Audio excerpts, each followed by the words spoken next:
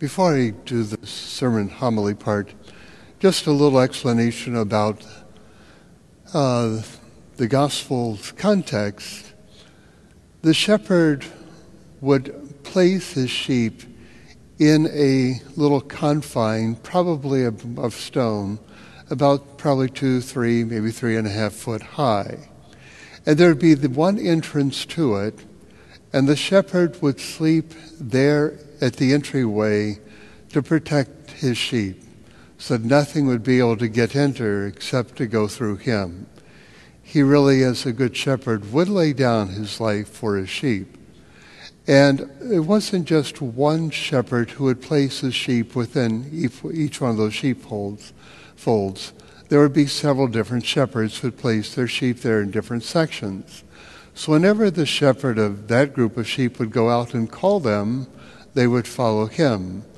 But the other sheep in that sheepfold, or whatever that word is, would not follow the other shepherd, but only the voice of their own shepherd. So the sheep would recognize the voice of the shepherd and follow him when he would call them. And Jesus even says, call them by name. That would be a close a connection, relationship of the sheep with the shepherd. I was thinking, like when I was up in DeMott and Lake Village, that dairy farm had I believe it was 18,000 cows. They all had numbers. No one called any cow by name because it was just a number.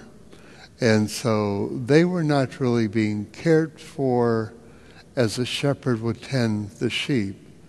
I don't know the number of sheep a shepherd might have, but if he knew them that intimately by name, to recognize each one and all the characteristics of each one, it was a small number that he had. We don't have to worry about our Lord having only a small number in his flock. All who have been baptized into him are part of his flock. But even says, I have other sheep that are not of this flock that you do not know of. They know my voice. They hear me and follow me too. So Christ was telling us that his flock wasn't just limited to one group. There are many others that truly were his sheep who, in a way, recognized his voice deep within them, and they would respond to his call, even if they were not known to the leaders of the faith community. But what I was wanting to say is, today it seems to me we have many, many people carrying out the role of good shepherds. Those trying to assist people suffering from a pandemic that we're moving more into, hopefully moving out of, but that is so much uncertainty. But I was thinking of all the medical people, all the people that are caring at the hospitals for all the people brought in, how many nurses and doctors, and I've seen many stories of them not even going home because they want to endanger their own family if they may have picked up something, so they didn't want to put their family in danger. So even though they were caring for many at the hospital, they would go someplace and stay overnight in a place that was safe, that they wouldn't be passing on to someone else.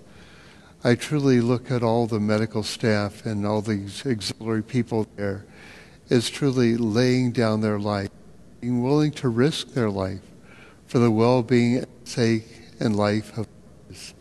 You know, what a great example we've had of so many truly being good shepherds of others. I know many stories of people who've been calling those who are elderly, those who are neighbors or sick, those who are alone. Many people calling them to look in after them, to see how they're doing, to give them someone to talk to since they aren't able to venture out, or especially the elderly are pretty well confined. And I've heard several stories of kids doing that for their parents, and their parents saying, boy, how strict my kids are. They won't let me go anywhere. When I talked to my sister a couple of days ago, Rhea, out in California, she said they wouldn't even allow her to go to the drugstore to pick up medicine. Their children do it for her and don't want her leaving there because she's older. Okay. Anyway, so the role of Good Shepherd is we're seeing reflected in many, many different ways. And here we still have the food pantry open, running 2 days every week from 1 to 3 o'clock. And people, in a way, have been coming and sharing in the generosity of the parish, but also the work of those who are doing that. And several have been making sandwiches for people. And every Monday through Friday, someone's been making 20 sandwiches, and they place them over by the old school building, the TCS building as it's called now, at the entrance to the St. Vincent de Paul store part. And you know, I only saw one sandwich or one sack lunch one day that wasn't picked up.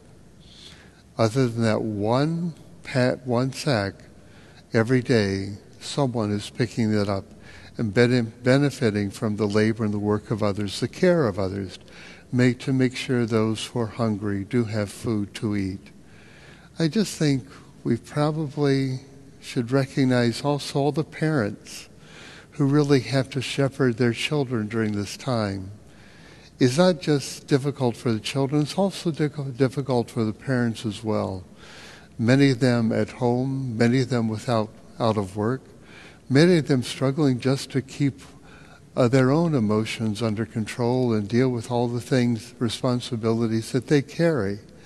And yet to look after the young children, to help them through a difficult time where they're not able to get out much, and to cope with doing their homework, doing their schoolwork online, or keeping themselves occupied and not just annoying their other brothers and sisters, which I mean that probably is happening some, but how the parents are shepherding their own families during this time.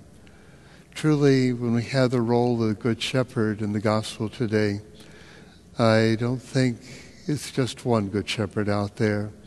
There are many, many people truly exercising and assisting in the role of shepherding the people, of caring for them, of reaching out for those who are in need or those who are troubled, especially those sick and suffering from the COVID virus. My good priest friend, he called this week and asked for prayers for his niece. She's a therapist at the Veterans Hospital in Salt Lake City, and she had been struggling with her breath and breathing, and they admitted her to the hospital. It turned out to be just pneumonia, probably double pneumonia, but anyway, a number of the therapists had come down sick because they're doing that one-on-one counseling. They finally have gone to telecounseling or probably Zoom and Skype and other forms of being able to view someone but not actually be with the other person. But I think how many people have truly been helping others to deal with the stress in their life. The stress is sometimes they just feel themselves coming apart. And I just want to say, as we celebrate this feast for the Good Shepherd, thanks to all of you who have been exercising any role of shepherding on behalf of others. Thank you for all you do to shepherd other people as the Lord shepherds you. He said, I've come that you might have life and have life to the fullest. And when we do that which enriches and enables the life of others and enhances the lives of others, truly we are also united with him in that role of shepherding other people out of love of God. God bless you.